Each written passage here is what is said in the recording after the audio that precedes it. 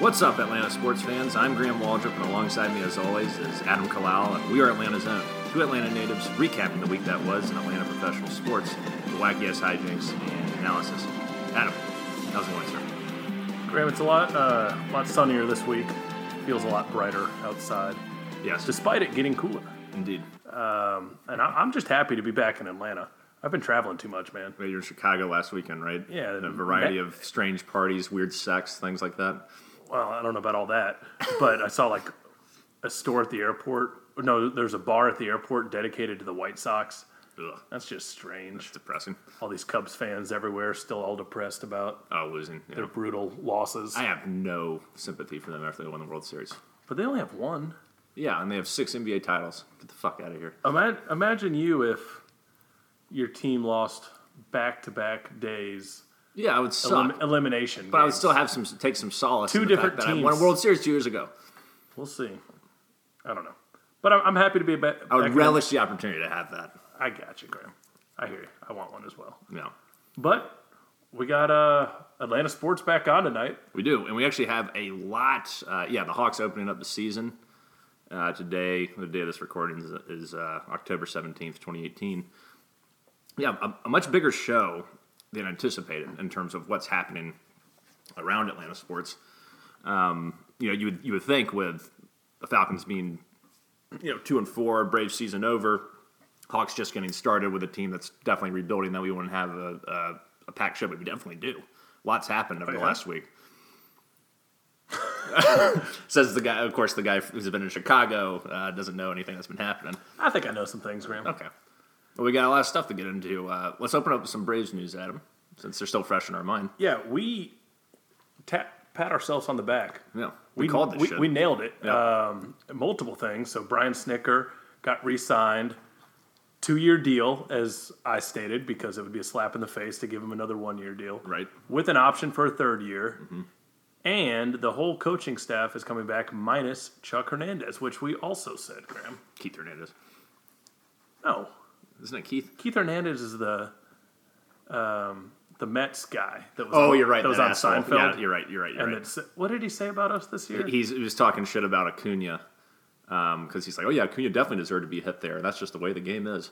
Yeah, he was also talking shit about our bullpen and how none of these guys are even major leaguers. Oh, that's right. Yeah. Yeah. With his embarrassment of a bullpen and his like 25-30 game under 500 team, Exactly. He can get the fuck out of here. Yeah. So, but we fired Chuck Hernandez, not Keith Hernandez. I wish they would have fired Keith Hernandez in conjunction with our firing of Chuck Hernandez. Yes, but, they might be related. C'est la vie. That was the only one I think that we agreed on last week where we said that's probably, some people pointed to sites about, in terms of if you had to do a power ranking of people who would potentially be fired before the decision was made, Hernandez was at the top. Sure. Given the bullpen struggles and the team's general struggles, especially in the postseason. So... Yeah, I mean, the walks thing. Yeah, the walks was really rough. So, yeah, I felt really good about Snitker. And, he was saying when he was being interviewed, I want to be here. I've said it before. I said it when we clinched the division. I'm a Brave. I'm really happy to be back. It's a very easygoing press conference. But with a sense of confidence heading into next season. Yeah, we got stability now. Yeah. GM going into his 2nd year now. Manager going into his 4th year? Started in 2016, early in 2016, so... 16, 17, 18. 19. This will be his 4th year coming up. The next year will be 4th year. Yeah. So yeah, I think that's really good news. There's been some differing reports out there between Mark Bowman, Dave O'Brien, and others that have speculated on the Braves' payroll in the offseason. O'Brien, before the press conference, put it at $30 million. Bowman, after the press conference, said it's probably going to be closer to $60 million. $30 million increase. Oh, I thought it meant like free money to work with. Oh. Yeah. We're saying the same thing. Okay. Not like that would be our total payroll, but that would be we would have $60 million extra dollars to play with. Yeah. Is what Bowman is speculating. That's not confirmed. Anthopoulos did say that he's going to have a shit ton more money to work with. So hopefully, if we have $60 million, that means we can go out and get that big superstar, whatever that is in free agency that we're looking for, which is good news. Yeah, but it's also, as Anthopoulos pointed out, there's no advantage for him putting what that amount is out into the world. No, not at all, because then a player can fuck you. Yeah. We don't want to know that until the season starts. And I don't think we're going to get Machado or Harper. Probably not. More likely, as Anthopoulos pointed out, a lot of this 30 to 60 million would be spent on incoming contracts and trades. Right, and I think too, with the lack of, like we talked about last week, the big pitcher on the free agent market is Patrick Corbin out of Arizona, who we talked about had an outstanding season last year, and then Machado and Harper. The likelihood of us getting, especially Machado and Harper is slim. Corbin, you don't know. But I'm excited because with trades, it's like we have no idea. You can speculate all day about specific trades and whatnot. People maybe wanted to unload, a contract or a guy when they're not contending, but we have no idea what's going to happen with free agency. We know who the free agents are, but with specific trade targets, we have no idea how that's going to shake out. That could be Bumgarner, that could be Real Muto out of the catcher for the Marlins. That could be anyone. So that's kind of a more exciting prospect in some respects. Yeah, and more realistic, obviously, because that seems like the path we're going to go down. Yeah, Real Muto kind of seems like if I could pinpoint one and say I think this is going to happen, it would be Real Muto. We'd have to give up a good amount for him, and this is actually something that kind of caused my heart to palpitate a little bit. Was Anthopoulos was kind of like, which we knew was coming, but it was just sort of the brashness, at least is what I inferred from his. I read it. I read his quote. I didn't hear him, but the brashness, the audacity, the temerity that he had when he said, I'm paraphrasing here, but he was like, "Oh yeah, now I know exactly what we have, so I'm going for it." Pretty much, like no one is off limits to be traded. Fuck that shit. I'm ready to rock. And so it was kind of like, oh Jesus, well, don't give up Tuki Toussaint for Christ's sake, or Acuna is the only untouchable. Acuna or Freddie Freeman, for the love of God. I don't think any one of those guys is going to be considered. But he pretty much said like anyone can be traded, so screw it. Tuki could be traded. I don't think he's that untouchable. No, I don't think so either. But I mean, I think that guy's ceiling is so high. I know we have an embarrassment of riches in terms of pitching prospects, but I think he showed this year that, that snap on his curveball, the fastball velocities, he profiles as a classic power pitcher, good head on his shoulder, seems like a good kid, really young too. I think it'd be a mistake to trade him, but of course that's all speculation. Yeah. But just know that we're not going to get the same offseason we got last year. Anthopoulos is ready to deal. He's ready to win. Yeah, this is kind of his MO in Toronto, was making big deals. Some of them worked, some of them didn't, but you can't fault him for not trying to make things happen. Yeah, it's kind of like me in fantasy sports, baseball or football. I just kind of sit around and hold on to my trades, my draft, like everyone on my roster, not wanting to trade them, and then I never win anything, Graham. Sure, and you got to be aggressive. You don't sometimes. have any balls. Exactly. Yeah, right. So we need a GM that is not scared to trade some prospects away. Sure. Just don't Frank Rent us. Just don't Teixeira us. Yeah. Don't go out and sign, a player clearly on the downward trajectory like a BJ Upton, as you can hear probably the sirens going by, as we start talking about BJ. But don't sign a player whose on base percentage was below 300 coming into the season to a $75 million 5-year contract. Just because he's available. Just because he's available, and it's like, oh, we want to get a big name. Yeah. And I guess BJ Upton's a big name. So I think exciting times await for the Braves offseason. Is there anything else you wanted to touch on there before we move on? With the Braves, that about covers it for the Bravos for me. Yeah, and I'd say last thing I'd have to say is, in stark contrast to last week, I feel really excited now. Like, I've accepted that we lost, and I'm ready to move on. Whereas last week, I think I was sitting around sort of like, I felt like my dog had been accidentally shot, and it was mortally wounded, and they tried to euthanize the animal humanely, and they couldn't do it, so they had to shoot him again right in front of me. That's how I felt last week.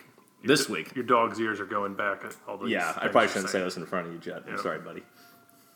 He's looking at me like, Jesus, what a morbid son of a bitch. Yeah, it's messed up, Graham. Yeah, but that's how I felt awful. I felt absolutely awful. This week I'm filled with hope and optimism and all that good shit. And I can't wait for the World Series to be over so that we can get started on free agency and trades and the offseason officially. Yep. So it's so far away. That's what sucks. Yeah, baseball's still going on. Yeah, at least another couple weeks. Yeah. So let's transition to Falcons. And for the first time since week 2, the Falcons won a game. A glimmer of hope, if you want to call it that. It was 34-29 over the Tampa Bay Buccaneers. Once again, offense was great. The defense had a couple of fortuitous moments where they picked off Jameis Winston 2 times. I would put that more on him than on the Falcons defense, even though KZ did get another pick this week. Yeah, fill me in a little bit, because I was at the airport during all this, and I tried to log into the Fox Sports Go. Right. And I assumed it just went with your local feed, but it did not. Oh. I had the Bears game, so then I tried YouTube TV. Right. It was the same thing. That's awful. Bears game. And I was like, I'm not going to sit here and watch the damn Bears game. I don't give a shit. It was actually a pretty exciting game. But anyway, yeah, so it was once again another back and forth affair. Once again, Matt Ryan was throwing. It was like the same thing we've watched like every week, honestly, since all his guys since all his guys went down. Right. This year, it's pretty much been Matt Ryan throwing daggers. The running game can't really get anything going, even though Ito Smith flashes brilliance. He had a touchdown again for the 3rd straight week.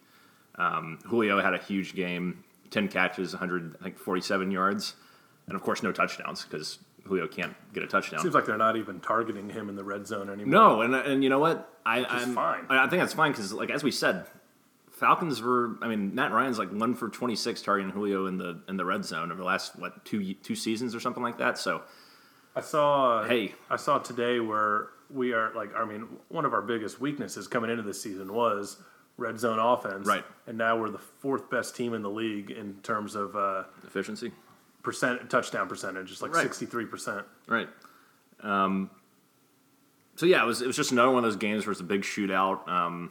The offense especially was clicking in the first half, and then they kept cutting to Mike Smith and the. He wasn't on the field. He was in the booth or whatever, and he just looked so depressed. Yeah, it looked like he was sitting up there by himself too. Yeah, he was just sitting there. I can't imagine what was going through his head. He knew he was on a short leash because he'd just given up 45 points to the Bears a couple weeks ago. He knew heading off a bye week that he really had to have a good showing, and he was just getting torn up by the very team that gave him his head coaching opportunity. And then he went to 5 playoffs and almost went to a Super Bowl with. Why is their defense so awful? It can't just be Smitty. No, it can't be. I mean, they really upgraded their defensive line, especially over the offseason. So I was expecting their defense to actually have a pretty big not to say that they were going to be great or anything, but I expected a lot more than what we got. I mean, they had just blown assignments, bad routes to the ball. They were just getting run over every which way in terms of when we were passing the ball. They were shutting down the run pretty effectively, but in the first half, we could pass all over them with reckless abandon. They couldn't stop anybody. Unfortunately, though, Smitty actually made an adjustment for the first time in the history of his coaching career, and we couldn't get anything going in the third quarter. Really? I don't think we scored. Do you know what they were doing differently? You know what? I wasn't really analyzing the game that much. My head wasn't in it as much as it normally was, just because I was like, here we fucking go. Just staring blankly. I was pretty much staring blankly. Yeah. But we just could not. They were getting more pressure on Matt. They only got 1 sack, but they were getting more pressure on him, and the offense just wasn't clicking. Something was off about that third quarter. Fourth quarter, they got it going. Unfortunately, during the second half, Tampa Bay got back into the game. I'd also like to say Dan Quinn pulled another one of his classic game mismanagement issues at the end of the first half. Tampa Bay had the ball with like a minute 20. And instead of calling a timeout, he let them sort of run down the clock to about 30 seconds left before I believe they kicked a field goal. And so we only had like 30 seconds, and we got a field goal to end the half, but it was like we could have easily scored another touchdown with the way our offense was rolling. So it's like, why the hell didn't he call a timeout? What do you think the deal is with that? Like, that's something like so basic that a guy like myself that can't even analyze the effectiveness of an offensive line. Right. I understand, hey, call a timeout. Yeah. Or, hey, let the clock run here. Right. Depending on who has the ball. Sure. And if you want another chance to score, which we definitely did because we were very aggressive when we got the ball back, but there's only like 20 seconds left. So it's like, we just got to move the ball up as close as we can to give Matt Bryant a chance. Yeah. So we had the ball near the end of the game, driving down the field, but we sort of stall out. It's going to be like a 57-yard kick. And so we're near the 40-yard line. And so if we missed that kick, there's still like a minute left in the game. So with the way our defense had been playing, they were going to clearly march down the field and probably score. Just all they needed was a field goal to win. Yeah, if you missed that kick. So it was either try to pin them deep with the horrible, what has become a horrible Matt Bosher, or you attempt to kick a really long field goal. Dan Quinn makes the choice to kick the field goal, and Matt Bryant, of course, nails it because he's Matt Bryant. Unfortunately, he pulled his hamstring right when he did it. People are blaming Quinn for that. I think I think that was actually the right decision. You can't trust your offense in that situation. I can't remember how far it was to go, but you don't want to try and go for it there just out of principle. So it's like, why not trust one of the top 3 kickers or top 5 kickers in the league to go do his job when you know he can absolutely do it? So because it doesn't matter where they get their ball, they're going to score. Like there's no way we weren't at least giving up a field goal. Right, and if you make this field goal, you force them to score a touchdown, and you're hoping because you've picked off Winston twice, maybe he makes another mistake. So Matt Bryant makes the field goal, very dramatic. So that was awesome, and so they get the ball back. They're driving down the field, of course, but time's running out. I think they ran out of timeouts, only had one left. They burned it. So there's gets to the point where there's 10 seconds left or something. They're on their own 30, and so you think they're going to pass it. Even Julio Jones comes in the game, and he's got to play deep, super deep safety. Yeah. And so instead of throwing it, and we drop almost everyone back in coverage except our D lineman, he just runs it right at the middle. Winston just runs it right at the middle, and he starts doing a lateral fest. And it keeps going and going, and we cannot stop anyone. But they look as discombobulated as we are. Like they're fumbling the ball around, just throwing it like maniacs. It looked like something in a backyard football game or something. Adam Humphries gets the ball near the sideline at about the 5-10 yard line, something like that. And he throws it to Deshaun Watson, but it's a terrible lateral and it goes out of bounds. But there was no one around Deshaun Watson. If that had been a clean lateral, he would have scored. There's no doubt in my mind he would have scored, and we would have lost the game in classic true to Atlanta fashion. Although I heard somebody from the Bucks radio saying that probably wasn't a legal play. Yeah, and I had it worked out for him. Yeah, I heard some people say that too. But who knows? But it was still if we had scary. lost that game like that, I think I'm done for the year. Yeah, arguably, yeah. No, it was awful.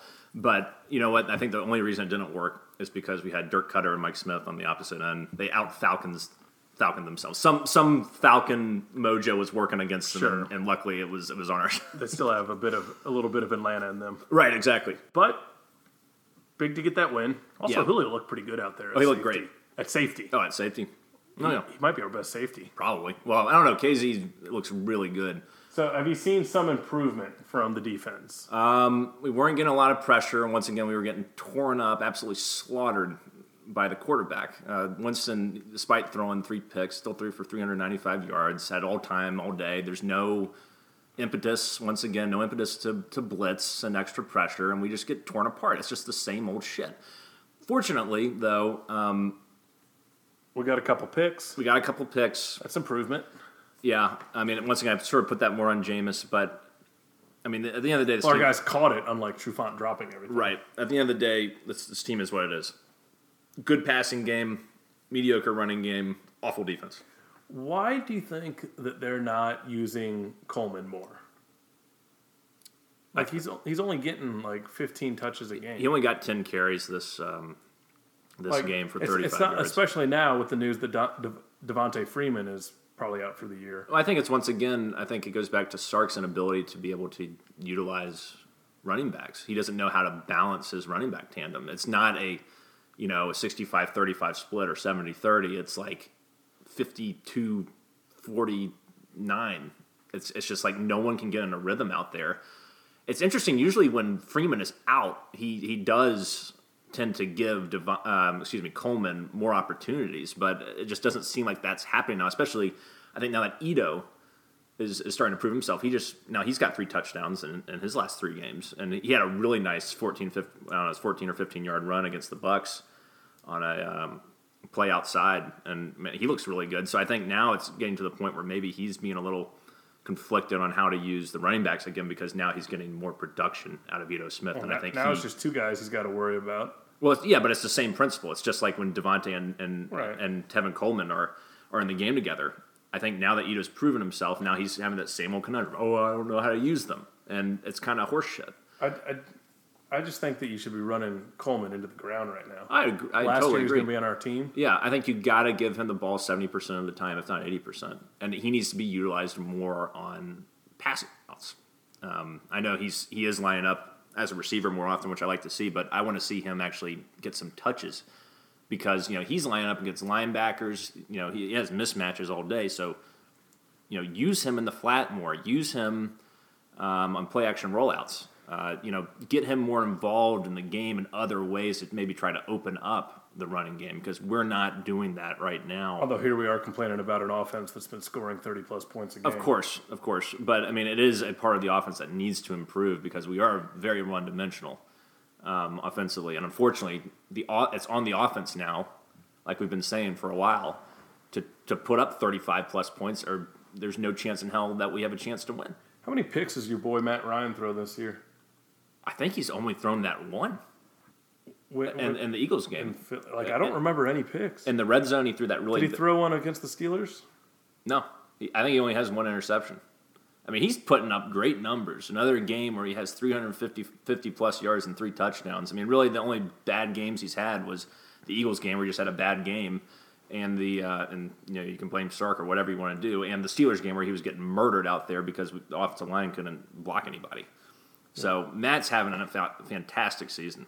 Yeah, he's on pace to perform better than his MVP season.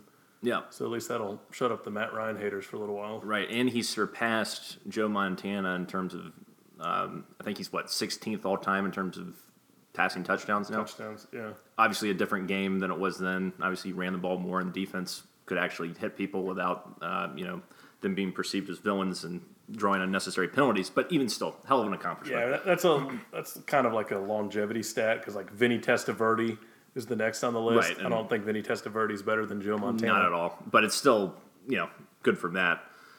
Another notch in the belt. Of course. So now we get more injury news, Adam. And in the Tampa Bay game, Mohamed Sanu got hurt.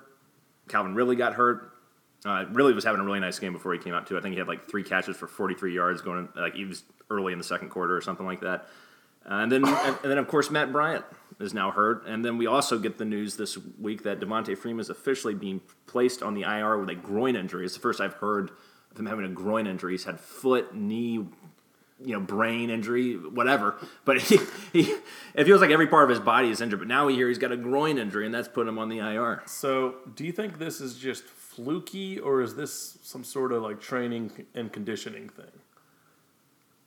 To go from 0 injuries last year to, I'm just waiting for Matt to go down. I know. Well, you're talking about the team in general? Yeah. Oh yeah. No, I don't know. I think it's probably a little fluky, honestly.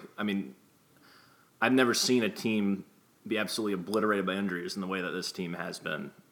At least Falcons team. I've never seen anything like this. I think it's that turf at the Mercedes-Benz Stadium. I feel like it's the curse of Atlanta sports. The best chance we've had to actually going into the season to go to the Super Bowl is crushed because we're hosting the Super Bowl. That's sort of in my head what it is. The Super Bowl thing. Yeah, even though I know that's bullshit and sort of superstitious, but that's what keeps coming back, creeping into my mind. Keep telling you, Graham, when you die, you're going to meet the sports god, and he's going to tell you that he was just fucking with you the whole time. I just want to know why. Just give me a reason. That's a good point. If you give me a reason, you probably said something ridiculous after the Braves won the first World Series. We're gonna win every year. Yeah, next year. Yeah. Then he's like, all right, I got something for you, kid. Right. Jim Lawrence. Fucking Colin Kaepernick. So many. Sam Holbrook. Wanya Uribe. The list goes on. LeBron James. Sam Holbrook. I hate Sam Holbrook. So yeah, now it appears Sanu, or not Sanu, but it appears Ridley's going to be all right. He might be in doubt for this week, but it appears he's going to be all right. Matt Bryant's also missing the game this week.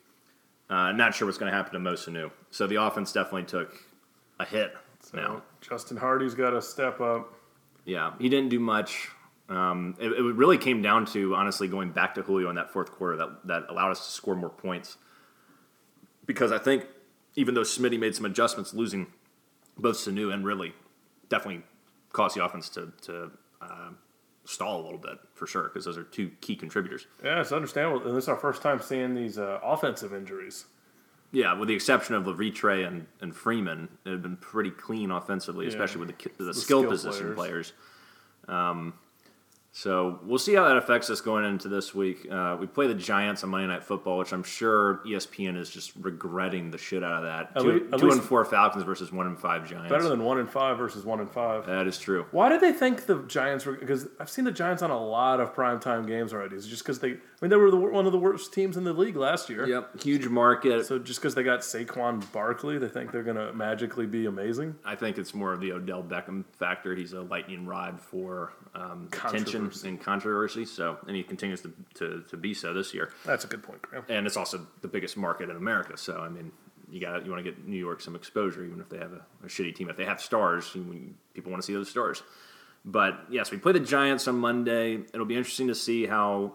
And they're an awful team. They have a despicable offensive line. Eli Manning looks like he belongs in a retirement community as opposed to being on the football field.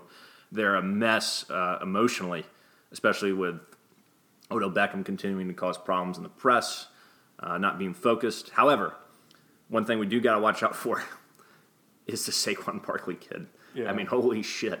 Yeah, this guy is amazing. I mean, I think they were on Thursday Night Football this week, and it was the first time I really got a chance to watch him play. Obviously, you see him fill up the stat sheet, but, I mean, against the Eagles defense isn't as good this year as it was last year, but I think he had like 180 all-purpose yards. I mean, he's a great receiver, good runner. He's going to absolutely destroy this defense in every single respect. I will say that it looked like we covered the running backs a little bit better in the passing game this week. It doesn't matter against this guy. He's going to eat for days, and honestly, he's the key to them winning the game if they win. So we're looking at a classic Falcons go up. Barkley keeps running all over us. Defense can't get any stops. Right. We were up maybe like 10. Yep. Going into the fourth, Giants take the lead, and let's hope for a Nikhil Tachivivio field goal. Right, the guy we just signed. Yes. Can you repeat his name for the users I out there? believe it's Nikhil Tachivivio. I know he was in training camp, and I believe he was on the Raiders last year. He's played in the NFL.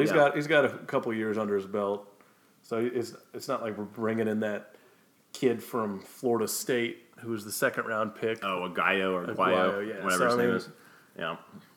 So, I mean, it's honestly going to come down to, like, we're going to tear up their defense is awful. Like, it's going to be the same thing offensively. Matt's going to have a big game. He's going to throw for 3 touchdowns probably. And they're going to run all over us. And it's just going to come down to, can we stymie, at least limit Barkley from absolutely destroying us? Yeah. I mean, they did almost beat the Panthers a couple weeks ago. Yeah. If it weren't for the Panthers kicker, Gano, hitting a 63-yarder. Right. So they're not totally incapable of hanging with good teams, let alone shit teams like ours. So I think it's going to be actually a more interesting game than a lot of the national media is letting on, just in terms of at least it's going to be entertaining. There's going to be a lot of fireworks. Sure. Even though Eli Manning can't really play anymore. Yeah, the Giants have an awful offensive line, which has given Eli basically no time. But against our awful pass rush, they might look great. I'm sure. I mean, and that's the problem, too. It's like this defensive line has had opportunities to feast this year with depleted offensive lines. Depleted offensive lines, and they haven't capitalized. And even though Tack and Vic are just non-existent right now.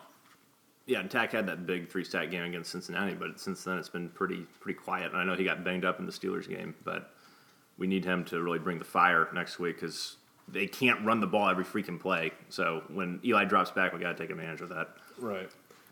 Anyway, so there's some mock draft out already, and they had the Falcons picking 4th, which I'm thinking maybe they're just basing it on current standings. We're not going to be the 4th worst team in the NFL. I think as long as Matt Ryan stays healthy, which I'm sure now I've said that, all his limbs will inexplicably fall off tomorrow. Yeah, we've put that out of the world twice on this episode already. Yeah, we should be. We probably won't be the 4th worst team. We'll be like 8-8. Yeah, I think best case scenario. I was looking at the schedule the other day, and I was just thinking about it. And even if we get Deion Jones back and all that, I think best case scenario we probably finish 7-9 at this rate. Just because there's so much ground to make up. This is the easiest part of our schedule going against teams like, the Giants, which are awful. The Browns, who even though they played better, are still the Browns. They still have a lot of growing pains. Redskins, who, even though they beat Carolina, aren't great.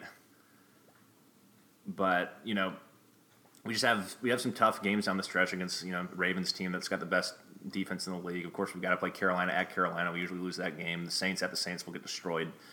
There's just... Unless Deion Jones is back. Even if he's back, I think we still get just steamrolled. Just because the Saints seem like just a juggernaut right now. And I don't know. I just think 7-9 is probably your best case scenario in any playoff aspirations, even though we won last week. I don't think that's throw them out the door. I don't think that's best case scenario, Graham. I still have a glimmer of hope. You have a glimmer of hope. You think a playoff run is not like a run in the playoffs. I think 9-7 is possible. It's possible, and with how poorly NFC overall has performed, I mean that might be able to get you in the dance. So if you're saying 7-9 is not the best case scenario, then I mean, in your world, in my world it is. In your world, maybe it's not. What about in the Falcons world? In the Falcons world, it's hard to tell. I don't know. I don't know what they're thinking right now. I think they just got to take it one game at a time, as stupid as that sounds. That's what you're going to do. They can easily work, maybe not easily, but they have, it is possible they could definitely work themselves back to 500, if not 6-4 by the time this stretch of games ends. It does kind of suck that all of our home games are basically gone. Yeah, we've had a lot of home games. We're going to be on the road a lot. But I don't know. I still think, and the Cowboys are another team we have to play on this stretch. I'm not really afraid of them. I mean, I'm afraid of Zeke, but Dak has been incompetent, and even though their defense is good, I think we can run with them. Yeah. So it's sort of like this is the time, though. Obviously, every loss, we're kind of in the coffin right now. Every loss is a nail in that coffin. You can only afford to lose one out of your next 5 games right now. So they have no room for error, in my opinion. They gotta win.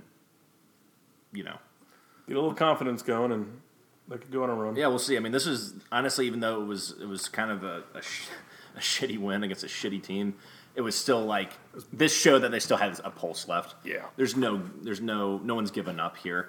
Especially it's great to see Matt Ryan still going out there playing like we're a hardcore Super Bowl contender. If they're thinking about this stuff, at least on offense, it's not affecting their play. So even defense, I mean, they're trying. It's not like they're just sitting there not doing anything. No one wants to lose. No one wants to lose. It's not like this team's given up. Or I've heard a lot of people be like, "Oh, why don't we tank for draft picks and all that shit?" And then we kind of touched on that last week. But you don't want to see your football team go do that. No, for the love of God. So we'll see what happens down the stretch. But Giants next week, Monday Night Football at the Benz. So, Adam, let's briefly have a Hawks season preview here. Well, the season's already started, Greg. It's already started, but we can at least give our thoughts on what we think about the team heading into this year.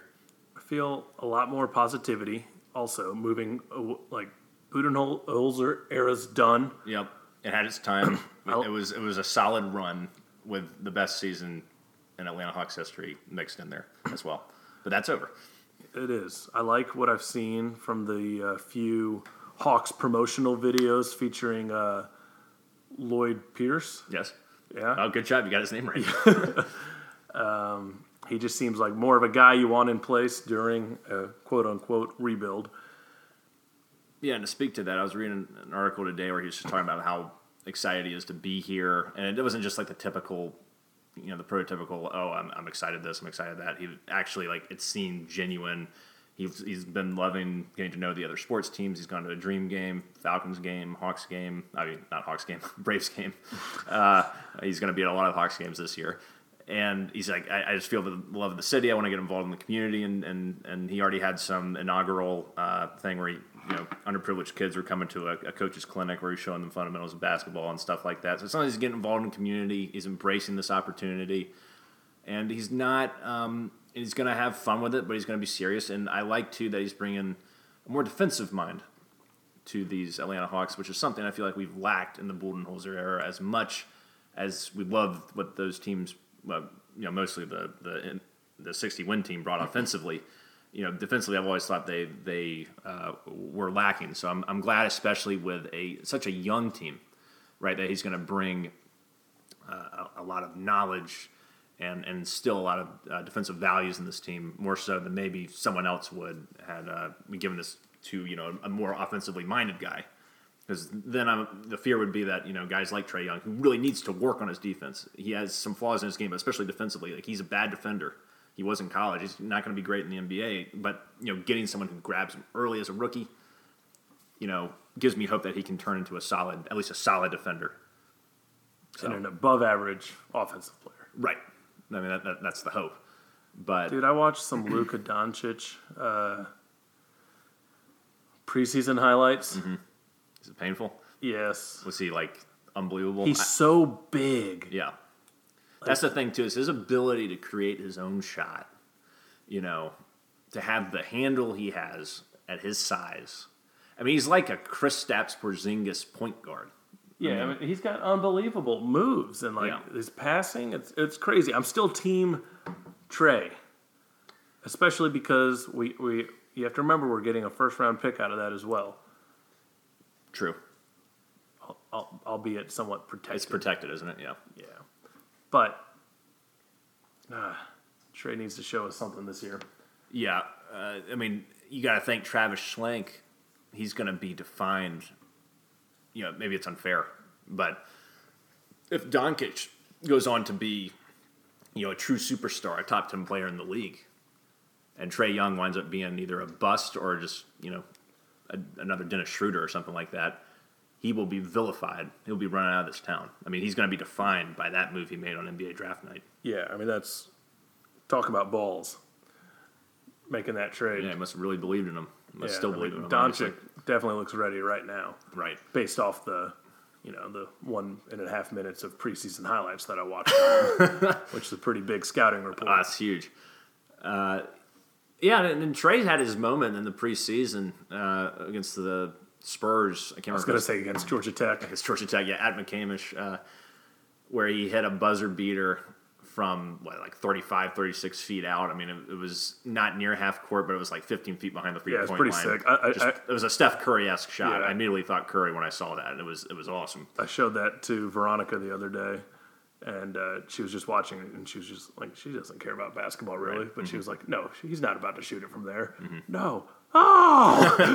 Yeah, it was really exciting. Yeah. So, obviously, I think the big thing to watch this year is Lloyd Pierce's growth as a coach, and the way we'll define that is the play on the floor.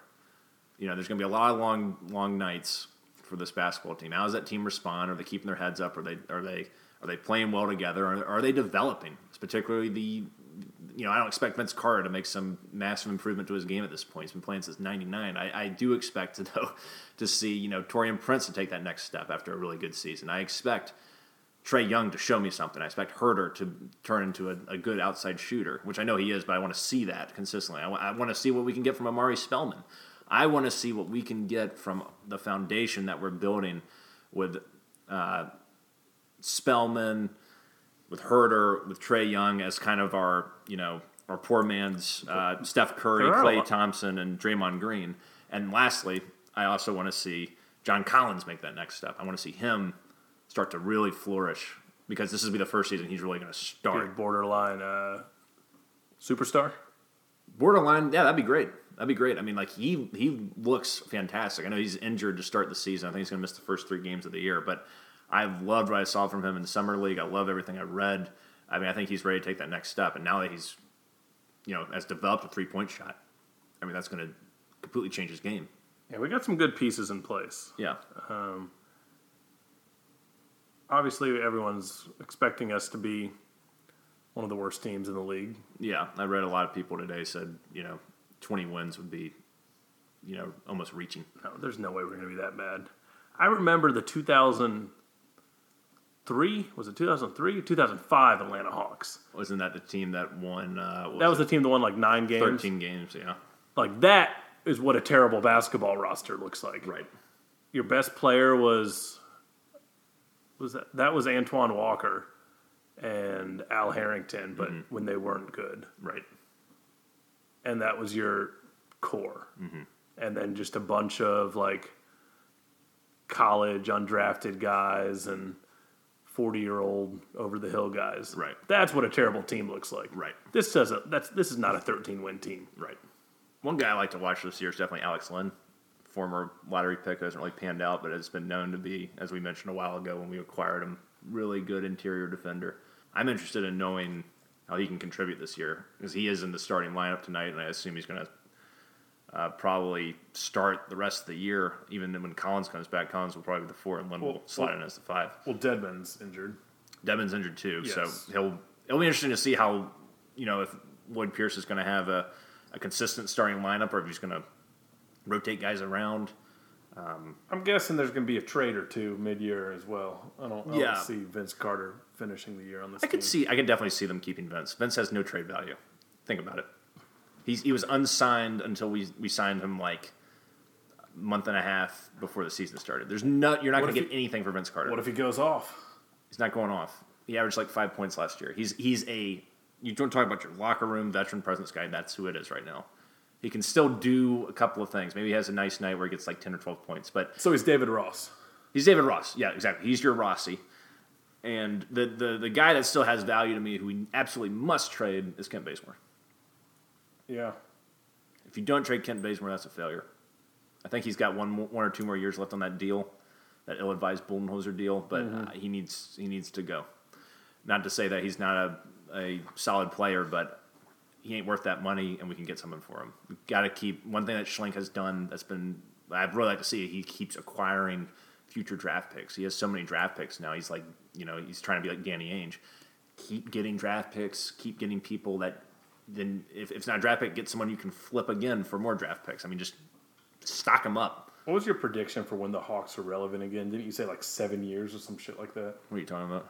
I feel like we were talking about the Hawks earlier this year, and you said the Hawks aren't going to like be sniffing any sort of championship for another 7 years. Yeah, I could see that. Maybe 7 years is so long. I know. These rebuilds take a long time. Trae Young's going to be gone. He's not going to be gone. It'll be like 20. He's like 19. He'll be in the prime of his career. He'll be 25 years old. Basketball players play, the good ones. Yeah, but then you'll have to sign him to a all right, $700 million contract. If he's worth it, then why the fuck did you trade Luka Doncic if you're taking that attitude? Because I don't think these things take 7 years. Well, maybe it won't take 7 years. I don't know. It's going to take at least 3 to 5 years at a minimum to me before this team contends. I'll give you 2 to 3 years. Okay, so you're gonna have at least 3 years of shit. You're gonna have shit basketball every year. You're gonna struggle and watch these young guys play and see if they can develop.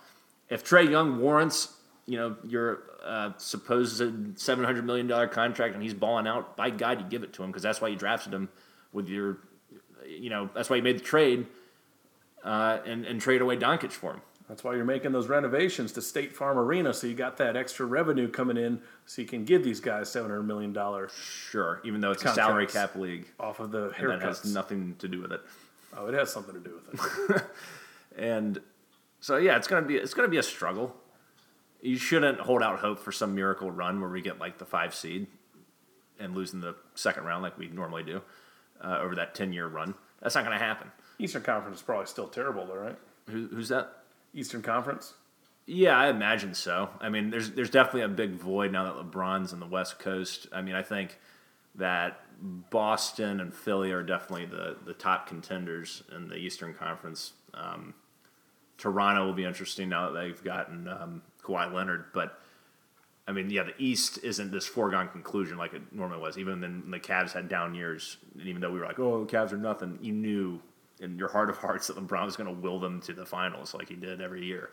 So it'll be interesting to see who comes out of the East. But, yeah, I mean, the Eastern Conference has changed drastically. So, we'll see what happens in the next few years. But don't get your hopes up this year and just enjoy watching these young guys develop. It's almost like stress-free basketball, at least for this first couple of months, because, you can't really make any conclusions about anybody, especially the rookies, after a couple months. So just watch the games, enjoy it, and take notes on what you're seeing from these young guys. I think that's the approach you got to have. So you're not going to be stressing out over every single game? No, and I know this too. I think I only watched 3 Hawks games last year. Oh, Graham. I mean, I kept up with them, but I only watched. It was just painful basketball, man. with very unexciting players with the exception of Prince and Collins. Yeah, with Schroeder not giving a shit, that really put a damper on things. And now we can wipe the slate clean. We don't have any bad locker room guys. We just have a bunch of young guys trying to prove themselves with the ultimate veteran presence in Vince Carter, who will also help them, and we'll see what Lloyd Pierce does. I mean, I think it's an exciting time for Atlanta Hawks basketball. Honestly, it's the most excited I've been about the team since we went on that run in the 2014-2015 season. So what's your number for wins this year? I put it at 23. I think we get 23 wins, which is around. I think we had 24 last year. I think we do 23. Is that it? 24? Was that bad? Mm-hmm. I just think with the youth, it's going to be a struggle, but I think it will be entertaining, and I look forward to seeing what they can do out there. We're going to a game this year, right? Oh, definitely. We definitely got to go to a game. Like Hawks games, we went to so many Hawks games as kids, and we went to some as we got older too. But we definitely got to hit up. We got to see the new State Farm Arena and tell the users what it's like. Yeah, the quote unquote new State Farm Arena. They had some like ridiculous looking temporary sign up that when I drove past it yesterday. Oh, really? Yeah, was it like just on like a it was like cardboard or something? Something I would make on a poster board. Oh, Jesus. Yeah, it's like they printed out State Farm Arena and then used a glue stick and put it up there. You know, what'd be even funnier is if they put that sign, they covered like Phillips and just left arena, just a State Farm, and then arena, the actual arena. Yeah, that'd been funny. But what's your win? What's your win total? 29. Wow. 30 to 32. To 30. To 32. Yeah. Man, that might be good enough to get in the fucking playoffs in the Eastern Conference. We sniffing it, man. Yeah. So, we'll see what happens. But, Adam, I think that's all the time we have for this week's episode of Atlanta Zone. Oh, we're out of time? Yeah, unfortunately. Oh, man. I know we really want to talk about some United, but, I think the time has passed. We dropped the ball again. Yep. Oh, yeah, by the way, another thing we forgot to mention to the users is this is our last episode of Season 1 of Atlanta Zone. Wait, how does Season 1 work? I don't know. I don't make the rules, man. But where's this coming from? This was our finale. Oh. This was the end of Season 1. So next week, we'll be coming back with a brand new season of Atlanta Zone. That's really interesting. So your concept of season is March of one year to October the next. Never seen anyone quantify a season quite like that before. What's your point? It's bold. It's audacious. Beginning of baseball season to end of baseball season, Graham. Does that not make sense? Although we skipped a season. That's what I'm saying. It's like we started in March of 2017. It doesn't matter, Graham. It's the end of season 1. It's the end of season 1. So we're going to have a new format next week. We'll see what happens, I guess. Exactly. End of season 1. Cliffhanger, right? I guess, yeah. So thank you all for tuning into the season finale of Atlanta Zone. Be sure to tune in next week for the start of season 2. And God knows how long that'll go. Brand new season, brand new content. Yeah. Same old guys. Yep. Until next time, rise up, chop on, stay in brotherhood, unite and conquer, and remain true to Atlanta. So last thing we'll mention before we sign off, it's Steve Holman, who's the radio voice of the Atlanta Hawks. It is his 2,500th game tonight calling Atlanta Hawks basketball. He's, I consider, the best radio guy in terms of play-by-play in the city, probably in the history of the city. His poise, his focus, his emotion, and the way he wears his heart on his sleeve is fantastic. Unlike a lot of other broadcasters, he's going to call out people when they make horrible plays, whether they be on your team or on the other team. He's like a fan calling a game, except he has an immense knowledge of the game, and it's like you're watching it every time you hear him call it. And he's 64 years old, still going strong. This is his 30th season. If you haven't heard him call a game before, do yourself a favor this year and turn on 92.9 The Game. It doesn't matter if the Hawks are, 40 games under 500 or if they've won 60 games. He has that same level of intensity, same passion. And I just love the fact that unlike some other people in this town who call games, actually he stays on point. He stays focused. He does play-by-play and color at the same time, pretty much. He's calling the play, and then he analyzes it real quick and then keeps calling the game. He's fantastic, and hats off to Steve Holman. Here's to another 2,500 calls for this fantastic broadcaster and Hawks man who is the definition of being true to Atlanta. So you think he's calling games at 94? I think he at least calls them until he's 75. I don't think he'll squeeze 2,500 in. Probably not. But, that's kind of just... I get the sentiment. It's a saying, yes. Sure. Right. Sure. That's all. Cheers. Cheers.